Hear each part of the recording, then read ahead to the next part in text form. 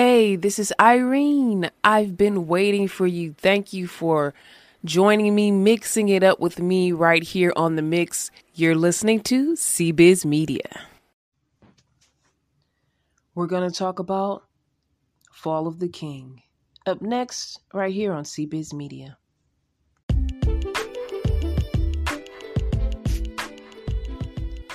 Select episodes of this podcast are also heard on LICMC Radio. Just listen in Saturday nights at 10 p.m. on licmc.net.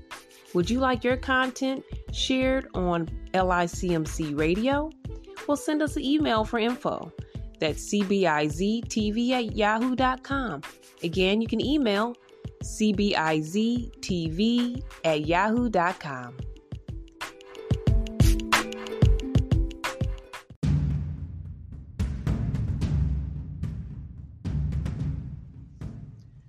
Hello, everyone. So I will be referencing the life of King David from the Bible.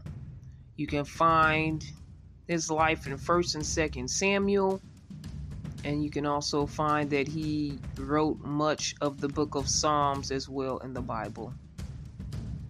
So the book of 1st and 2nd Samuel is where you can find his story, and you can find more of his writings in the book of Psalms. But we're talking about Fall of the King, King David. Now, his situation, this guy was seen as a hero. He was the underdog. We all know of the story of David and Goliath, where Goliath was brought down with that little slingshot.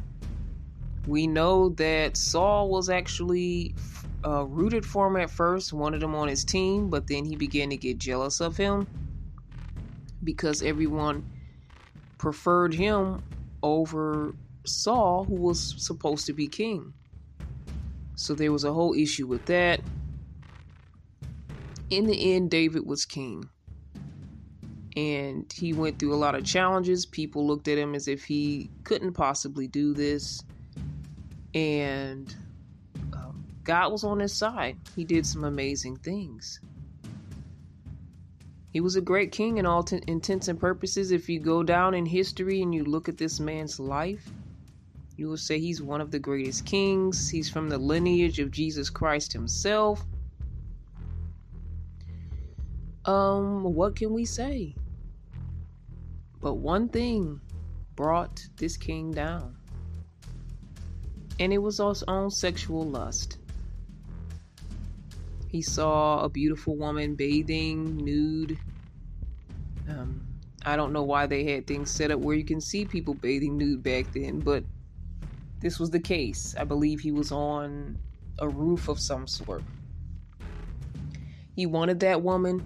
He was a king, so he could easily get them to bring this woman to him. He was a king. He could basically get and do whatever he wanted. And for the most part, he was very responsible with his kingship. And again, like I said, he did some great things. God was with him, leading him. But he got off course with this. And his lust led him to sleep with this woman, a married woman. So that was a sin right there. And he wanted this woman so badly to be his that he ordered the men in the war at that time to put her husband in the front line so that he could get killed, and that so he can have her for himself. And one of David's men did call him out, and we know the rest is history. From there, we know that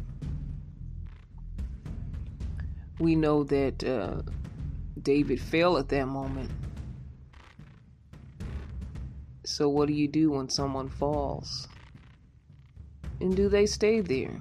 Do you forget all of the great things they did before, all the ways that God used them? You know, all the things that they were able to achieve despite all of the challenges against them? What do you just forget all that stuff? I'm just asking. Like, even in your own life, Everything that you did in your life, you did your best. You tried your best. You worked hard. You accomplished a lot of things, but this one thing you did, this one thing it's the only way people can see you is by that one mistake that you made.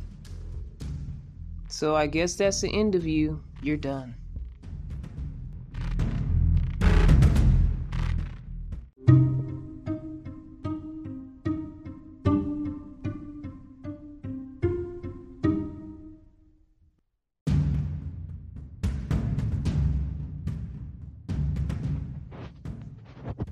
Guess what? Guess what?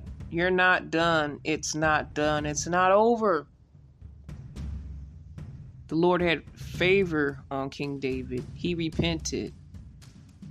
He changed his ways. And God brought him back up again. He restored him. And in the eyes of the world, you'll never be restored to your full glory. But you can be restored if you make that effort. One mistake can mess you up if you live in that mistake and you continue to make that mistake and others on and on and on. Yes, that one mistake can make you done. And in the eyes of society, it does seem like one mistake can take it all away from you. But it doesn't have to. And King David's life proves that. Sure, even me reading the Bible, I didn't see him the same again after I found out what he did. But I'm thanking God for that redemption, because it's like, for me, I can be redeemed too. And God can restore my favor. But every sin does have a consequence. And one of those consequences for him is that the child that he bore with this woman that he wanted so much, that child died. So there is a consequence. There's a consequence to all of our actions. We can't always walk away scot-free. It's amazing to have God on our side. We have Jesus as our Savior. He's redeemed us. But there are some consequences that we can't get away from. So he had his consequence for his sin. I feel like in a way he had multiple consequences by the fact that the people looked at him differently, for the fact that he knew that he was responsible for someone else's death. That would just weigh on me alone. That would be a big consequence. And I believe that it was. But you can be redeemed. And that's what we learn from King David in his story. You can be redeemed and I can be redeemed. And to me, I feel like that's what living for Christ is about. Christianity, the rising again after dying. You can be restored. You can be redeemed again. That hope. We need that hope. We need that hope in society. Because society will tear you down. You'll tear yourself down. And then what will you be to this world? A nuisance, a mess, a mistake, and bringing the whole world down with you? Just imagine if we all dwelled on our mistakes and lived there, what this world will be like. That's why we have to have forgiveness towards others and ourselves. We have to repent, and we have to make that change, make that effort to be better than we were. So I've said it before in previous episodes, I thank God for redemption, because without that redemption, where would I be? And after you fall, just like King David, you can still be great. You can still be great again. It may not be the same as the beginning, but you can still be great. Don't fall in that hole and stay there and become useless, unmovable.